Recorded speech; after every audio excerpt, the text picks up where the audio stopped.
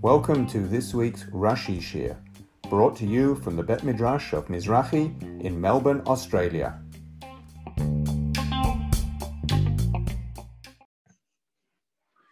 And here we are again in the Mizrahi Bet Midrash, Mizrahi Shul, and we continue with Bereshit Perek Kaf Aleph, Pasuk Tet Vav. So last week, we started this episode of the sending away of Hagar and Ishmael, and we read in Pasuk Yud Daled that Hagar Telech v'teita b'midbar Beersheva. She went and she got lost in the desert of Beersheva, and Rashi said, Telech v'teita chazra legilulei beit aviha. It doesn't mean she got lost, it means she returned to the idols of her father's house. And there's a reason why I recall that, because as we go into Pasuk Tet Vav, it says, Vayichlu hamayim min hachemat. The water got finished up from the flask. V'tashleich et hayeled tachat achad hasichim. And she threw the boy under one of the bushes.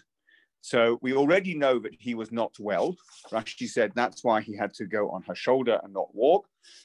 And now we're told they've run out of water. And Rashi says on the words, Vayichlu hamayim, Pasuk Tet Vav, Lefi shederech cholim lishtot harbeh. It is the way of ill people to drink a lot. Why does Rashi need to say that? So I think the answer is, it's already a little bit surprising that Abraham gave them water and bread and nothing else. And Rashi already commented on that in Pasuk Yud Daled. And he said, V'lo kesef v'zahav, he didn't give them gold and silver. And then he gave an explanation why. But it would be even more strange if Abraham Avinu did not give to his own son enough water to last for the journey. So the question that we need to answer is, how can it be the water ran out? Now, you might think, well, if she got lost and she journeyed much further than she needed to do, she being Hagar, that is why the water would have run out. But we can't have that explanation, because Rashi himself, as we just saw, said on the words v'telech v'teita in Yud Daled, it doesn't mean she got lost. It means she went back to her idolatrous roots, but didn't get lost. Therefore, we need another explanation of why the water ran out so quickly. So Rashi says, it's the way of ill people to drink a lot. And we know that Ishmael was ill. And that explains why he drank more than Abraham would have expected him to drink. And that would explain why Abraham gave them enough water for a journey, and yet it ran out. I would suggest that is what Rashi is doing. So now we come on to Pasuk Tet Zayin. V'telech, she went, v'teshev la, and she sat for herself, mineged. So Rashi's going to translate the word mineged. So let's go straight to Rashi on the word mineged, merachok, from a distance. The word neged means opposite. What does mineged mean? So Rashi tells us. It means from a distance. And then the pasuk continues. Harcheik k'mitachave keshet. A distance. So I'll tell you in advance what Rashi says mitachave keshet means. 2 bow distances, bow shoots. So as far as you can throw a bow, throw an arrow from a bow, twice as far as that. Ki amra, because she said, Al ereb b'mot hayeled. I do not want to see the death of the child. So she's at a distance. V'teshev mineged, and she sat at a distance. V'tisa et kolah v'tevk, and she lifted up her eyes and wept. So, what is going on here? So Rashi's got a lot to say on the word k'mitachave keshet, and says Rashi kishtei tichot. It's 2 tichot. V'hu lashon yiriat chetz, and that is an expression of yiriat chetz, which is the shooting of an arrow. Just one moment here. Okay, done. Yiriat chetz is the shooting of an arrow. So, so she's 2 arrow shoots distance. I did see one suggestion that she might be worried that the child, who is an archer, well, we're about to know that, is ill and delirious, and maybe he's going to shoot an arrow. So she wants to be 2 arrow lengths distance, so she's not going to get hurt. Maybe. So Rashi says, "Mitachave keshet kashtei tichot v'hu lashon yiriyat chetz." That's an expression of shooting an arrow. So why two shoots? That's the minimum number of a plural. So mitachave is plural, so the minimum is two. So now we know that it means lashon yiriyat, and it's plural, so that we assume it's two. Kashtei tichot. Then he says, "Belashon Mishnah." We find this word, or this root of kimetachave, in the Mishnah. Actually, it's a braita in Sanhedrin Memvav Amud Aleph, shehetiach beishto. Now, it's an odd use of the expression, and it means something in particular. It means a man had relations with his wife. And the word shehetiach is the word that is used. Interestingly enough, it's in the Gemara in the context of improper behavior, and it's about somebody who has relations with his wife in public.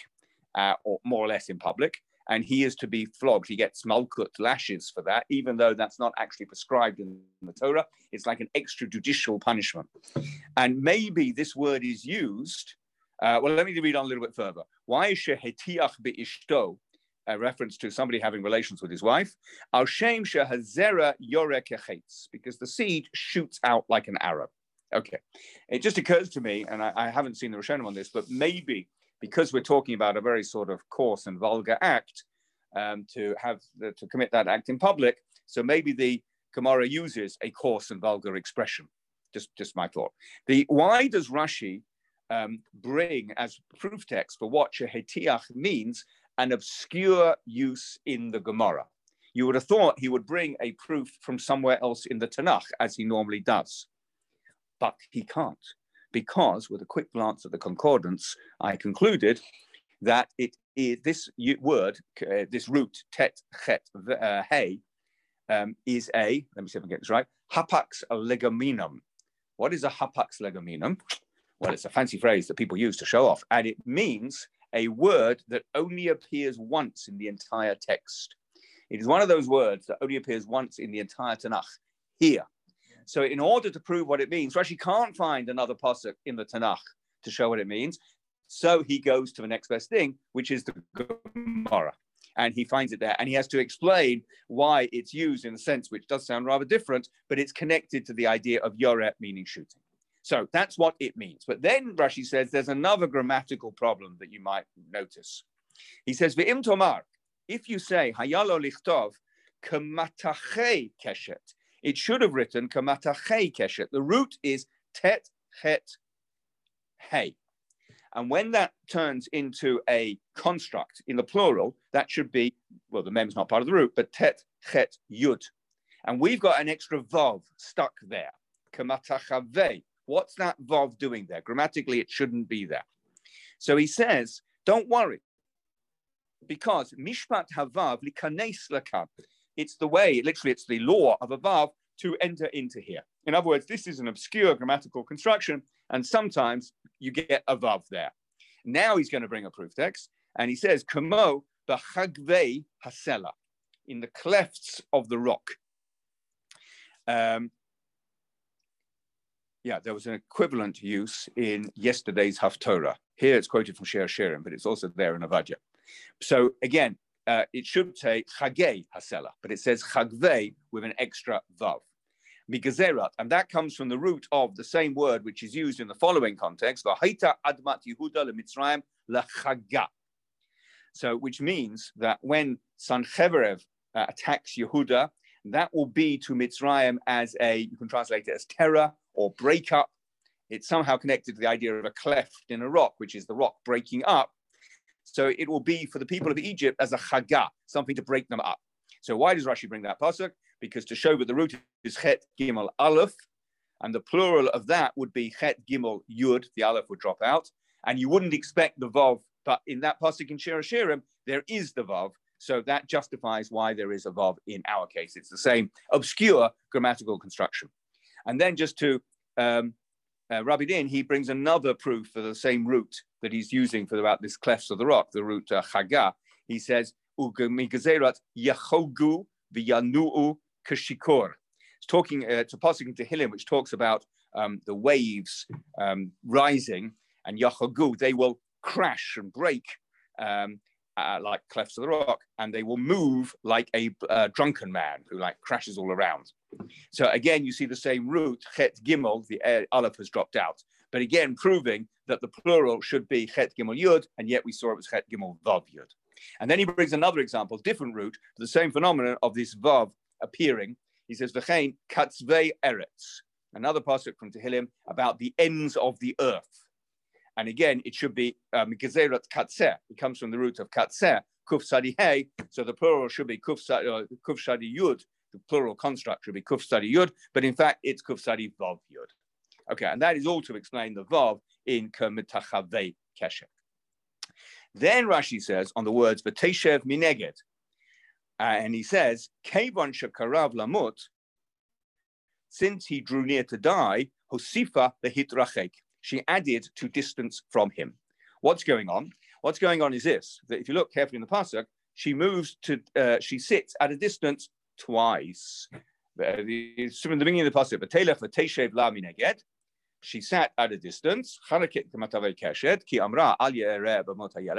it says v'teshev mineged. It repeats v'teshev mineged. And then it says, she lifted up her voice and cried. We'll come back to that.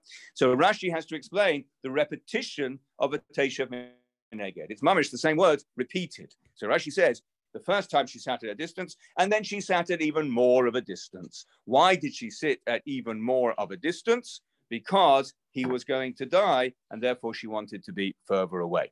You can question what type of mercy it is that she wants to move away from her son when he's terminally ill. One would expect the mother perhaps to move closer, but I don't want to judge. That's what she's doing. Then we come to Pasuk Yud Zayin, which the drasha on which is very well known. And it says like this, V'yishma Elokim et kol hana'ar, Hashem heard the voice of the lad. V'yikra malach Elokim el Hagar. And the angel of Elokim called to Hagar, min hashamayim, from heaven, V'yom elad, he said to her, Malach Hagar, what is it with you, Hagar? Al tiri, don't be afraid. Ki shama Elokim el kol hana'ar, because Hashem has heard the voice of the lad, ba'asher hu sham, where he is there. So let's start with Rashi on the words et kol hana'ar. Hashem heard the voice of the lad. Now, by the way, if it is correct in our text that it's et kol hana'ar, then it's referring to the kol hana'ar at the beginning of the pasuk, vayishma Elokim et kol hana'ar. It is suggested that it's a ta'ud sofer, it's a scribal error, and it should say el kol hana'ar, one letter difference. Instead of et should be el, in which case Rashi is referring to the el kol hana'ar at the end of the pasuk. Doesn't make a huge difference, not that I can see. But let's go with et kol hana'ar. Says Rashi, mikan sheyafa tefilat hacholeh mitefilat acherim alav. The prayer of an ill person is more beautiful, literally. It's nicer than the prayer of others on the ill person's behalf. Vehi kodemet lehitkabel. And that is put first to be accepted. So if you've got an ill person and a person visiting them, even though the person visiting them, the person doing Bikkur Cholim, part of the mitzvah Bikkur Cholim is to pray for the health of the ill person, nevertheless, the prayer of the ill person themselves is more acceptable. It sort of gets there first. The Gemara also says, "Ein chavush matir atzmo bebet asurin." A prisoner cannot redeem themselves from prison. In other words, you need somebody else to help you to get out of times of trouble by praying. So that seems to be a contradiction. But maybe the answer is, in general, in terms of giving chizuk, you need another person to give you chizuk if you're in a bad way. But davening, if the person who's actually in the trouble can daven, sometimes they're not able to because of the situation, but if they can daven, then their prayer is heard first before the person davening for them. How does Rashi learn that from here? Well, why does the Torah say Yishma Elokim et kol hanar? Why didn't it just say Yishma Elokim, or Hashem responded, or just go straight to Vayikra Malach Elokim? Whom else could Hashem hear the voice of? It could be Hagar, because how do we know that Hagar had a voice? Exactly. The previous pasuk says, "V'tisa et kola v'teif." So she's lifting up her voice. She is davening. And yet the Torah says Hashem heard the boy's prayer. So that tells you, or Rashi learns from that, that And I think really Rashi's answering the classic question of why do we need et kol hana'ar at all? Why do we need that kol hana'ar, especially when it's twice in the same pasuk? So that's the answer. Well, I guess it's even better, even bigger, because Ishmael doesn't say that Ishmael ever raises his voice, does it? Until now. True. It's almost even to a greater question. Yeah. So it's telling you that Ishmael did raise his voice, and in effect more effectively than his mother. That's another question. Yes. I actually heard this from Rebbe Obro a few weeks ago when we were at Parashat Vayera. I was waiting for us to reach the point. Okay. Yes. And he says it seems like there's a stirrer on Rashi. First of all, if we can say that, because we can say it as a question. As a question. Because if we just say Telech Bateta that she strayed, and she went into the idol worship, what does it mean she prayed to Hashem now? Didn't we say that if she believes in idols? Right? What's this? Unless you say Vatisayat Kola means that she did Teshuvah. Maybe that is a. Well, funny you should say that, because I'm going to come to something similar in a moment. Is that what he didn't give an answer? He just said that he didn't know what the answer, because it seems. Well, hold that thought. So we now come on to the next Rashi, which, as I say, is well known. It's often darshan, especially when we relate to issues of teshuvah, especially towards Yom Noraim. And it says like this: Ba'asher Husham, where the Hashem has listened to the voice of a lad, where he is there. Now, I should say straight away, Rashi is going to give a drasha because these words are redundant. Hashem listened to the voice of a lad where he is. Where else is Hashem going to listen to him? Hashem listened to the voice of the lad when on the moon. Well, the lad is not on the moon. So it's obvious that Hashem is listening to the voice of the lad where he is there. So it's really quite straightforward to say what is bothering Rashi in this pasuk. It's those words. So Rashi answers as follows: Lefi ma'asim shehu oseh achshav hu nidon velo lefi mashehu atid la'asot. According to the deeds that he is doing now, he is judged, and he is not judged based on what he's going to do in the future. In other words, Ba'asher Husham is understood as where he is, not in place, but in time, where he is now. That's how he is judged. Hashem has heard him where he is now, and not on what he's going to do, and not on what his descendants are going to do. And that's what we go on with the story. Because Lefi Shahaya Malachei Hasharet Mekatrigim, the angels, the ministering angels, were accusing V'omrim, and they were saying, Rabbonu Shel Olam, Misha Atid Zaro Lahamit Banecha B'Tzama, somebody whose descendants are going to kill your children with thirst. Ata Ma'alet Lo Be'er, you're going to raise up a well for him. That's what happens. So what happens next is Hagar's eyes are opened and she sees a well of water, and she gets the water and she saves the life of Ishmael, and everyone's happy. Well, not everyone's happy, because the angels aren't happy, because the angels say in the future the descendants of Ishmael, identified as the Arabs, are going to cause the Bnei Israel to die dafka with thirst. So we'll come back to, there's a lot of questions that we're going to come back to. So, Vahu Meshivam, and Hashem replied, Achshav Mahu, Tzaddik or Rasha. Right now, what is he? Is he a Tzaddik or is he a Rasha? Omrulo, they said to him, the angels had to acknowledge that right now, Ba'asher Husham, which we now understand means where he is in time, Tzaddik, he's a Tzaddik. Omar Lahem, he said to them, Lefi ma'asav shel achshav ani dono. According to the deeds that he's doing now, I judge him. And right now, he's a tzaddik. So don't tell me what's going to happen in the future. That's not relevant to how I judge him now. The zehu, and that's what's meant by Ba'asher Hu Sham, where he is there, i.e. where he is now. Okay, there's a lot of questions I'm going to come back to, but I'm going to finish the Rashi now, because the next thing Rashi is going to do, at some little bit of length, is tell the story of when the descendants of Ishmael tried to kill the descendants of Bnei Israel with thirst. So Rashi now continues the Midrash to answer that question. And he says, V'heichon hemit et Yisrael b'tzama. When or where did he kill the Jews with thirst? K'shehiglam Nebuchadnezzar, when Nebuchadnezzar exiled them. Shneimar. Now we quote a pasuk in Yeshaya, or a little bit of two pasukim, which is understood as a prophecy referring obliquely to an event that's going to happen in the time of Galut Bayit Rishon, at the end of Bayit Rishon, when Nebuchadnezzar takes them away into exile.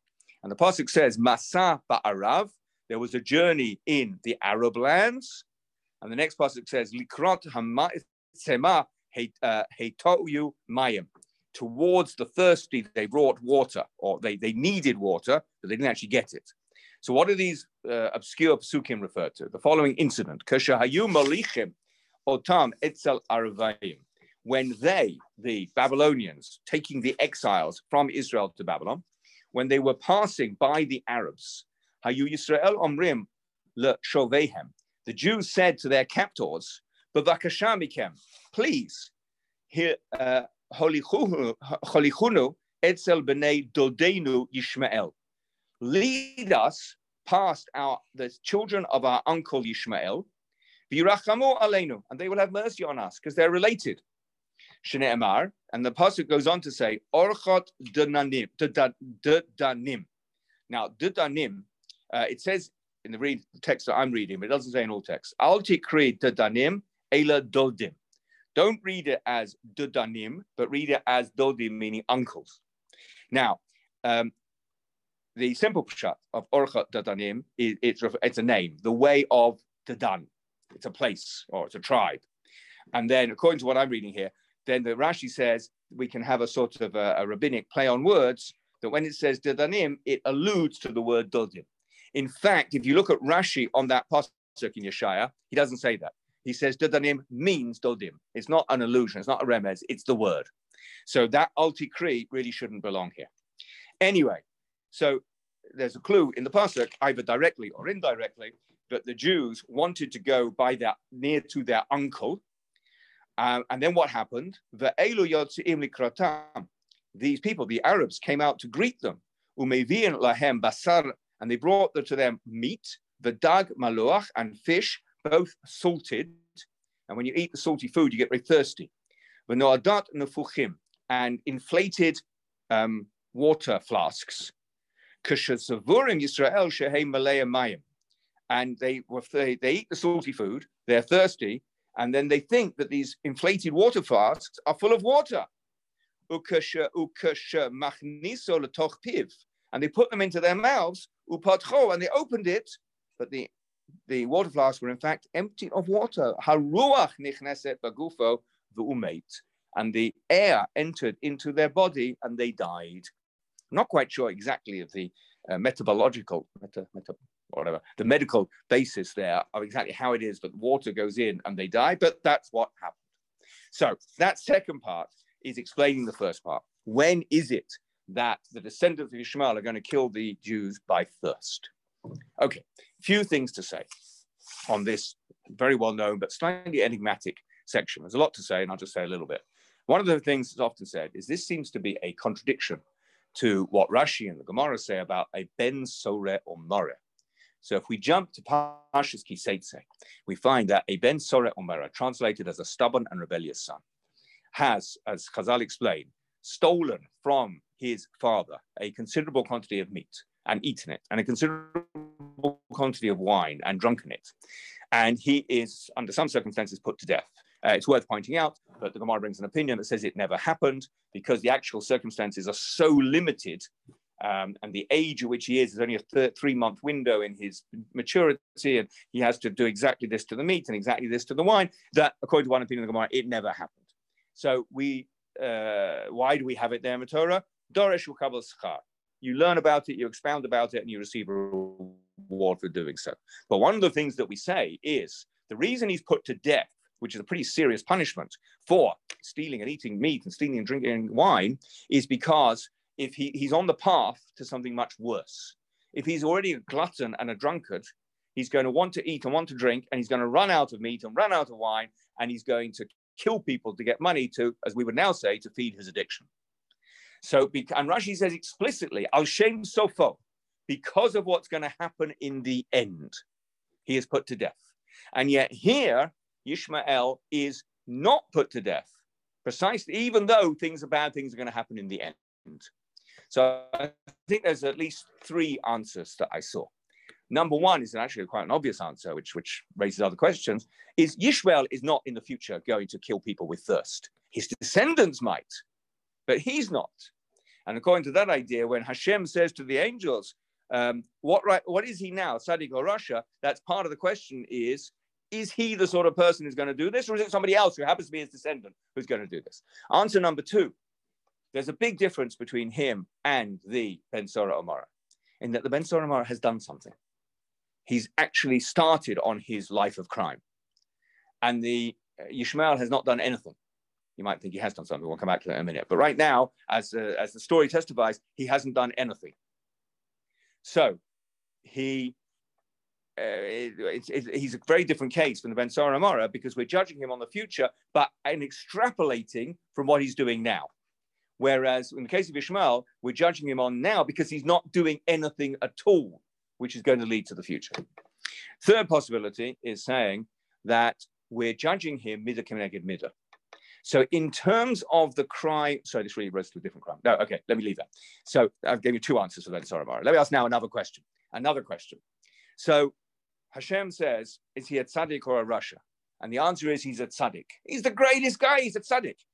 Is this perhaps any relation to the Yishmael about whom we learnt in Pasuk Tet, the Teirah Sarah et ben Hagar hamitzrit al shel yalda la Avraham mitzachek. And Rashi says, what does mitzachek mean? Oh, only minor things like idolatry, immorality, and murder. Rashi said that on explaining the word mitzachek. And then he went on to say that he tried to kill Yitzchak and to say, I was only joking. So how can this person be described as a tzaddik? So two answers I saw to that. So one is, Hashem punishes midah keneged midah. So the guy's dying of thirst. I just got another answer. The Yishmael is dying of thirst. So the angels say that in terms of the crime of making somebody thirsty, his descendants are going to make somebody thirsty. But Hashem says, right now, has he made anyone thirsty? Has he killed anyone with thirst? Answer, no. So because Hashem punishes midah keneged midah, if he were to die of thirst, that would only be just if he, as in fair, if he had committed the crime of killing people by thirst. And right now he hasn't done that. He's an idolater and he's a murderer, but he hasn't killed anyone by thirst. So because of this idea of midah keneged midah, which is very important in understanding how Hashem works and how Hashem's justice is carried out in terms of the crime of killing people by thirst, which would necessitate the punishment of dying by thirst, he is a tzaddik in that respect. But another answer, which I think is very nice, which takes us right back to what you said a little while ago, is he's done something. He's done something different. What's he done? He has davened. Because we know he's davened, because that's what Rashi said at the beginning of Yud Zayin, Mikanshi yafat tefilat hachol. He's done teshuvah.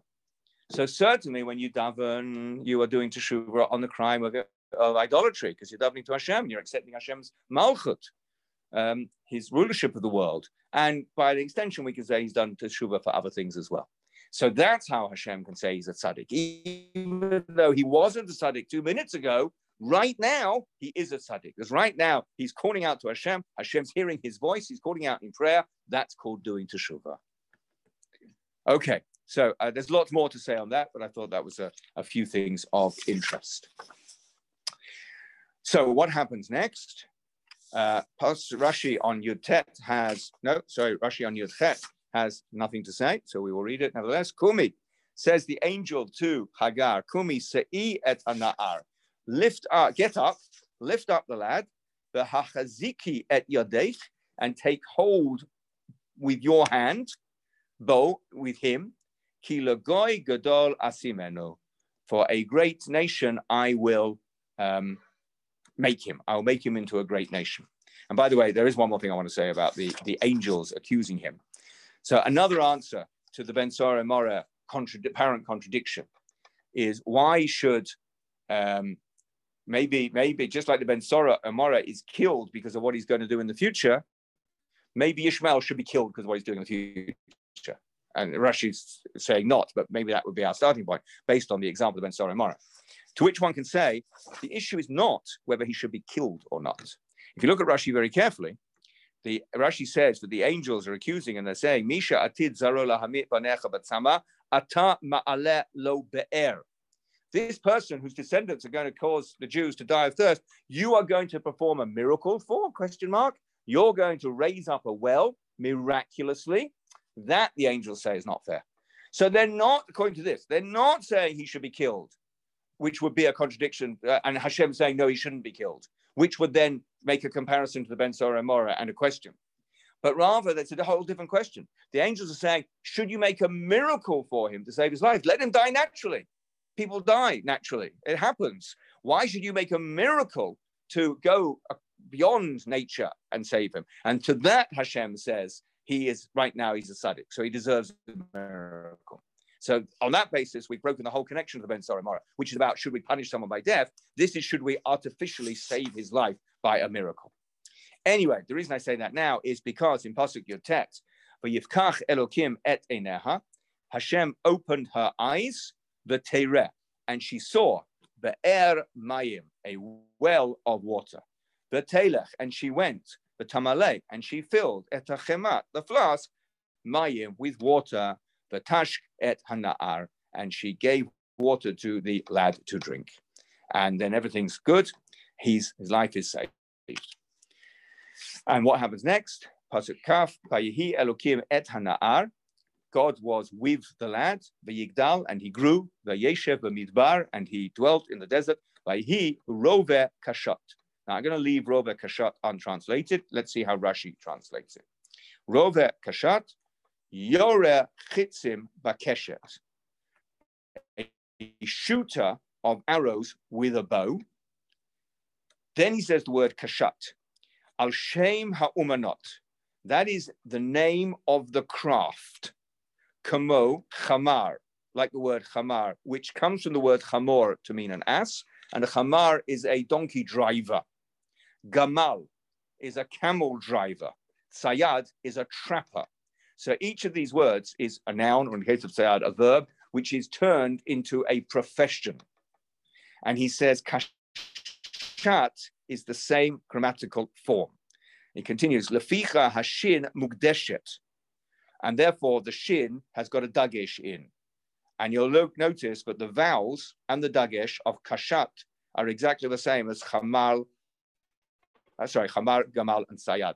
And that's the point Rashi's making. That patach followed by kamatz with a dagesh is when a noun or an adjective is turned into a profession. And therefore the word kashat means someone whose profession involves a bow and arrows, which we have a word for in English, and it's an archer. Now, that means Rashi is saying rover means yoreh chitzim bekeshet. A rover is a shooter, and a kashat is a archer. They are two descriptions of Yishmael. He's not a shooter of a bow, because that would be keshet. So kashat is an archer. So rover kashat means shooter, archer. Doesn't quite work grammatically in English, but that's what it means. So he became he became a shooter, archer. Now let's carry on with Rashi. Haya yoshev b'midbar, he lived in the desert, umalastem et ha'ovrim, and he would rob the passers-by. Hushan emar, and that's what it says, yado bakol, his hand will be in everything. Back in Perek Tet Zayin, when Hagar ran away before Yishmael was born, and an angel appeared to Hagar, it's quite similar to what's just happened now, and the angel said to Hagar, go back, you're going to have a baby, and various things are going to be described about this child, Yado Bakol, his hand will be in everything. Rashi there and Rashi here says that means his nature is to rob people. So that's why his hand's in everything. Why does Rashi have to say this, that he's becoming a professional robber?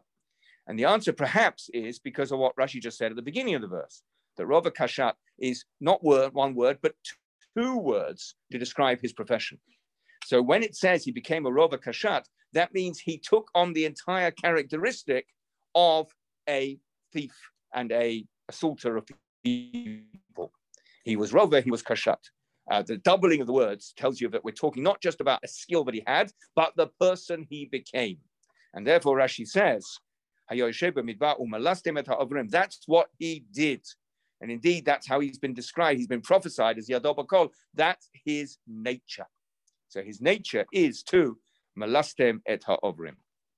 Is that right? Sorry, because if you just say kashat and archer, obviously an archer shoots arrows just by nature, so we didn't need to say rover as well. Yeah. I was saying rover and yes, I think so. You're right. They're more or less the same word. They mean the same thing. And therefore, the fact that they're double is telling you more. If it just said he was an archer, you could just say, in his spare time, he threw arrows. But the duplication leads to the next part of Rashi. Pasuk Kaf Aleph. Vayeshev b'midbar Paran, v'tikach lo imo isha me'eretz Mitzrayim. He dwelt in the land of Paran, in the desert of Paran, and she took for him, who? His mother, a wife from the land of Egypt. So Rashi says, me'eretz Mitzrayim, mimakom giduleha, from the place where she grew up. Shneema v'la shivcha mitzrit. It said when Hagar was introduced that Sarah, to Sarah, was an Egyptian maidservant. By the way, the Midrash says that she was Paro's daughter. That when Sarah and Abraham went to Mitzrayim, and Sarah was taken, Abraham said she's his sister, and she was taken by Paro and then given back. At that point, Hagar saw that Abraham was the guy to be with, and she was prepared to be a maidservant in Abraham's house rather than a princess in Paro's house. But even if we put that on one side, we know she was a mitzrit because the pasuk said that Sarah had a shifchat mitzrit. So why does the Rashi need to say dafka that she went to the place of her growing up? And the answer is because why does the Torah need to say that she took a wife who was Egyptian? Okay, there are a lot of people who are married in the Torah. We never know anything about this wife. We know Yishmael had children, but we don't know anything much about his wife. I think do we know here their names? Sorry, at the end of Chai Sarah, where we have the descendants of Yishmael.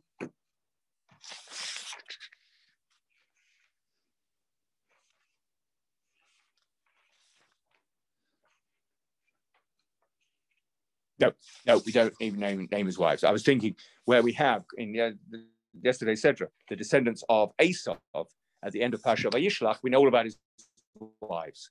At the end of Chai Sarah, we have a descendants of Hagar, of Yishmael, and we don't mention his wives. So the point is, this wife that Hagar gets for him has no other mention of the Torah, has no other specific role in the Torah. So why do we need to know she was Egyptian? And the answer is, Rashi says, this is an example of Hagar going back to her roots. Now, I'll say again, I said this last week, when Hagar, according to Rashi, Hagar comes back into the story. At the end of Chai Sarah, in Perek Kaf Hey, Yosef Abraham Yikach Isha Ushma Keturah, Rashi says, Keturah zu Hagar, but Nikret Keturah al Shem Shenaim Ma'aseha Kekatoret. She's called Keturah because her deeds were as nice as Ketoret. And then Rashi says something else, which we will get to in years to come, that he praises her very highly. So I just want to point out that Rashi has a little bit of a dual understanding of Hagar. She does teshuvah in the end, and she comes back to Abraham according to Rashi, and she's praiseworthy for doing that. However, we've already seen that according to Rashi on Pasuk Yudalad, she goes back to her idolatry, and Rashi here on Pasuk Kaf Aleph is she goes back to her roots. And in fact, the next line of Rashi says this even more emphatically. Hainu ta amre inshe. Sorry, this is what people say. It's like a proverb. Zarok chutra la avira. Throw a stick into the air. A ikare kai. It will land on its root. Now, what does it mean? It means if you throw a stick, if you pluck a stick off a tree and you chuck it in the air, it will roll around and come down, and it will come down with the root, i.e. the bit was attached to the tree first. That is true, actually, because the bit that's attached to, I shouldn't say actually, it's true, because the bit that's attached to the tree is thickest and it's heaviest. So unless there's other sort of wind resistance and various other climatic conditions, the heavier part of the stick will be downwards, will pull the rest of it down, and that heavier part of the stick will be the thicker bit when it was attached to the tree. So Hagar returns to her roots. When she comes down, she lands on her root. That's why she goes back to Egypt to find a wife for Ishmael. By the way, there's another point. There's two actual significant things in this passage which leads Rashi to speak like he does. So one we've already said is the fact that it bothers to say that the wife is Me'eretz Mitzrayim. The next thing it bothers to say is, strangely, in the Chumash, the Tikach Lo, his mother, took a wife for him. Most people who get married arrange their own marriages, while the man in question arranges their own marriage.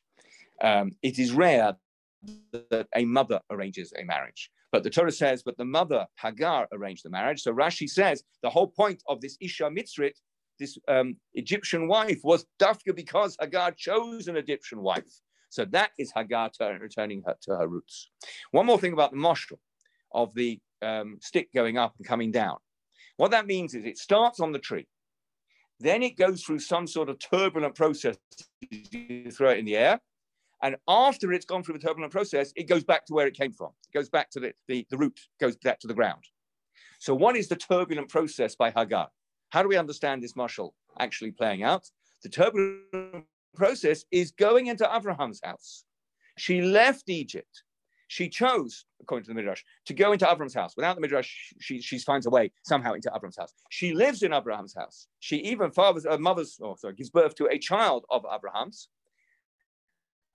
And after all that, she comes back down to earth like the stick. And then when she comes back down to earth, she goes back to her roots, as signified by the fact that it's a wife from Mitzrayim, and it's a wife that she chose to get from Mitzrayim.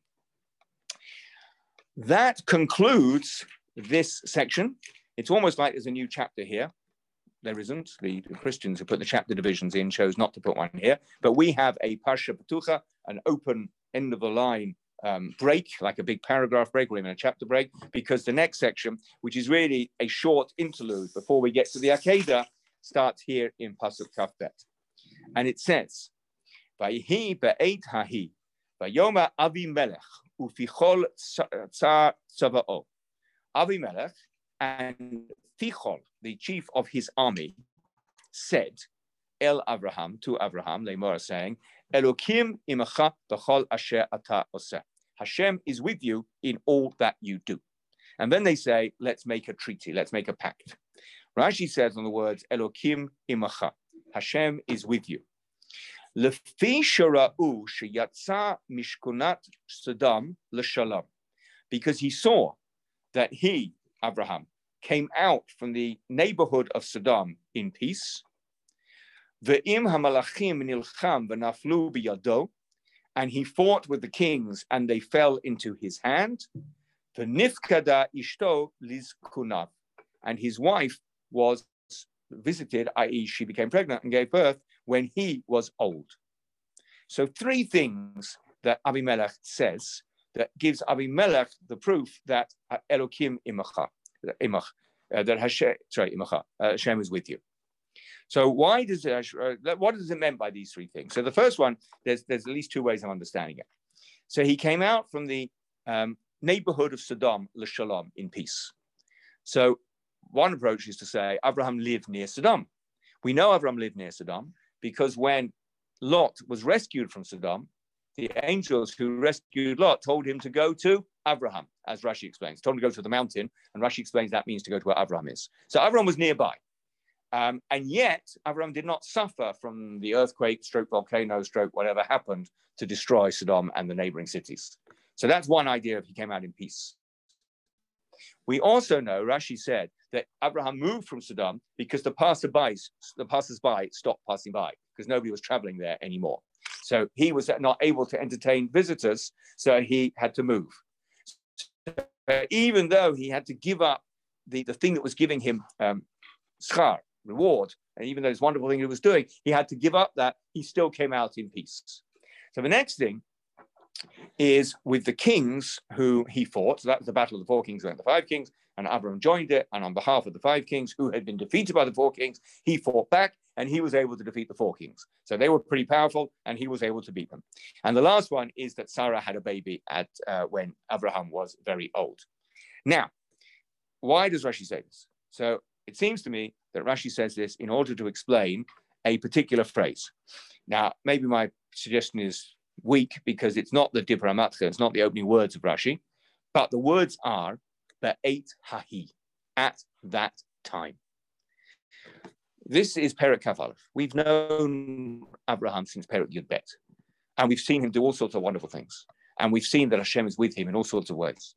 Why, Be'et Hahi, at that time, does Abimelech come and testify that Hashem is with Abraham? So why is it at that time? So now let's look more carefully at the three things which Rashi mentioned. And in particular, well, you could say the first one is relatively recent. There's been a short passage of time. We've talked about this before. The reason that the Rashi said the scoffers, he's going to quote the beginning of Tolda, suggested that Yitzchak was born from Abimelech, not Abraham, was because the birth of Yitzchak was straight after Abraham spending time with Abimelech, which was straight after the destruction of Sodom. Because according to Rashi, Abraham moved to Gerar immediately after the destruction of Sodom. So the time that Abraham came out of Sodom in peace is relatively recently. It's almost contemporary. And that might explain why now, at this point, Abimelech comes and says, I can see Hashem is with you. However, that theory falls down immediately with the next example.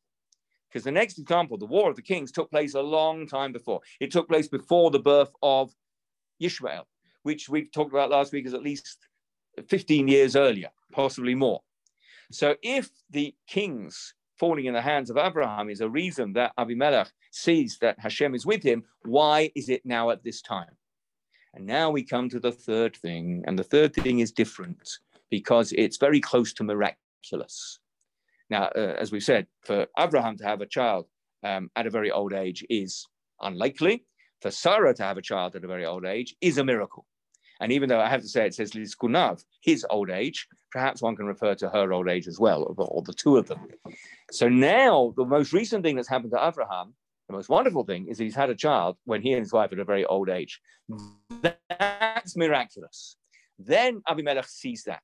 And then the other two big things which were significant in the success that Abraham had now turn out retroactively to be understood as miracles, because they could have been seen as non-miracles.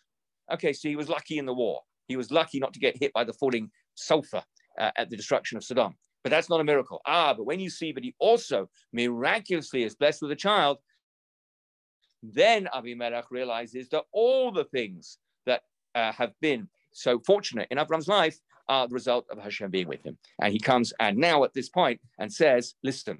He says, listen, in Pasuk Kaf Gimel, Va'ata, and now, Hishava li ve'elokim, make me a promise by God, Heina, thus, im tishkorli, if you lie to me, ulanini ulanechti, to my son and to my grandson, kechesed asher asiti imacha, like the chesed, the kindness I have done with you, ta'aseh imadi, you should do with me, ve'im haaretz asher garta ba, and with the land that you dwelt in it, referring to the land of Gerar, where Abraham had dwelt. So Rashi has something to say about ulanini ulanechti. Now, nin, in modern Hebrew, actually, I think is used to mean great-grandchild, but that's not what it's used here. It means son here. And so it's nini is my son, ulanechti is my grandson. Says Rashi, ad kan rachamei ha'av al haben. Thus far is the mercy of a father onto a son. In other words, a father cares about their son and one generation further. Why does Rashi say this? Because it's very odd. Well, it raises a question, if you like, two questions, on why does Abimelech say, I want you to make a deal that you won't betray my son, me, my son, or my grandson. The two questions are, why doesn't he go further than a grandson? Or why doesn't he go less far than a grandson? It's a bit odd to say me, my son, my grandson. Because if he means and forever, why doesn't he say me, my son, my grandson, my great-grandson, my great-great-grandson, and for all generations? If he doesn't want to say Dafka, his grandson, it makes sense to say me, or possibly me and my son, me and the heir. That sort of sounds right. But to say me, my son, and my grandson, it raises the question, why thus far and no further? And Rashi answers exactly that. Why thus far and no further? Thus far, up to and including a grandson, because that's how far a father has mercy on his progeny. He thinks 2 generations hence. So when Abimelech says, I want you to make a pact with me and my descendants, what he means, like the standard view of descendants, is 2 generations, my son and my grandson. And that's why the pasuk says son and grandson. It doesn't say more, it doesn't say less. So he does want to go beyond his own self, and he wants to go as far as a father has mercy, i.e. 2 generations. And then Rashi says, Kechesed asher asiti imacha ta'aseh imadi, she'amarti lacha hinei artzi lafanecha. So the pasuk says that Avimelech says, you shall do like the chesed that I did with you. And Rashi says, what's the chesed that he did with him? And this is a good question, because Avimelech hasn't done much chesed with Abraham. Now, it's true that he gave him a present, but he gave him a present for a very particular reason. That was to appease him after the near terrible thing that Avimelech did with Abraham's wife. That is not chesed. That is compensation or recompense or trying to make it up. Chesed is doing something you don't have to do. That's what chesed means. It's going beyond what you're required to do. So the gift to Abraham, the money, was exactly what he was required to do. And Rashi said at the time, it was lefaischa, to appease him. So what other thing did Avimelech do that could be called chesed? So Rashi finds the one other thing that Avimelech did that could be called chesed. Namely, after Avimelech gave Sarah back to Abraham, he said, Hinei atzi lefanecha, behold, my land is in front of you. You can dwell there wherever you want. And maybe Rashi is hinting that this is in contradistinction to Paro. Rashi made this point when Avimelech said this, that when Paro did a similar thing, he took Sarah and then gave her back, and then he said, get out. Whereas Avimelech says, stay as long as you want. And indeed, Abraham stayed there a long time, as Rashi will say in a little time. Okay, we've just got a few minutes left, and we've got quite a few psukim with no Rashi. So let's go through them. So we're up to Kaf Gimel, Kaf Daled. Vayoma Abraham Anelchi Ishavea. Abraham said, I will swear. V'hochiach Abraham et Avimelech al odot be'er hamayim asher gazlu avdei Avimelech. And I'll leave the word hochiach untranslated until Rashi will translate it for us. Rashi says, v'hochiach nit vakach imo al kach. He argued with him about this. Now, the problem is, hochiach could be translated in 2 ways. It could be he argued, or it could be he rebuked. Rashi says it means argued. Now, by the way, that means Rashi has to have a slightly less normative translation of the word et. V'hochiach Abraham et Avimelech. What is the conjunction that goes with argued? He argued with Avimelech. Now, the word et can mean with. Elu Shemot Bnei Yisrael Haboim Mitzrayma ate Yaakov. This is the name of the children of Israel who came to Egypt with Yaakov. So it has got a secondary meaning. Normally it means, well, it's whether you don't translate in English, but it identifies the direct object. And that incidentally is how the Targum has it. For Okach Avraham Yat Avimelech. Yat is the direct equivalent of et, as in object. And our Onkelos understands Ocha as Abraham rebuked direct object Avimelech. That's what that et would mean. But if Rashi thinks it means he argued, which is the other, the word hochiach could actually mean both. That's the problem. And Rashi has to help us understand which one it is. So he must be understanding et Avimelech as with Avimelech. So why does he say it means he argued? So a simple answer is it's not derech eretz to rebuke a king. He can argue with a king about, continues the pasuk, about the well of water which the servants of Avimelech had stolen. But Abraham, even though he was Nasi Elokim, it would be a chutzpah for him to argue with Avimelech, who is a king, to rebuke Avimelech, to tell Avimelech off. That's too much chutzpah. To argue with Avimelech, because his servants have done something wrong, that he does, but he doesn't rebuke him. And Rashi says, therefore, hochiach, because we wouldn't have been sure, means he argued. So let's just do the next few pasukim just for completeness to set it up for next time. Pasuk Kavah, Vayoma Avimelech lo yadati mi asa et davar hazeh. Avimelech said, I don't know who has done this thing. V'gam ata lo higirata li, and you didn't tell me. V'gam anochi lo shamati bilti hayom, and I didn't hear anything about it until today. Kav zayin v'yakach Abraham tzonu bakar. Abraham took sheep and cattle. V'yatein la Avimelech, and he gave them to Avimelech. V'yikratu shneihem brit, and the two of them made a covenant. V'yatsev Abraham et sheva kiv sot hadson levaten. Abraham stood 7 sheep of the flock by themselves. Vayoma Avimelech el Avraham, ma heina sheva kavasot ha'ela asher hitzavta levadena. What Avimelech said, what are these 7 sheep? These 7 sheep which you have stood by themselves. And we will stop there, because in Pasuk Lamed, Rashi picks up the thread, and we will see that in Yetz Hashem next week. So we will stop there. Thank you, Rabbi. Very much. Bye. Thank you. Thank you.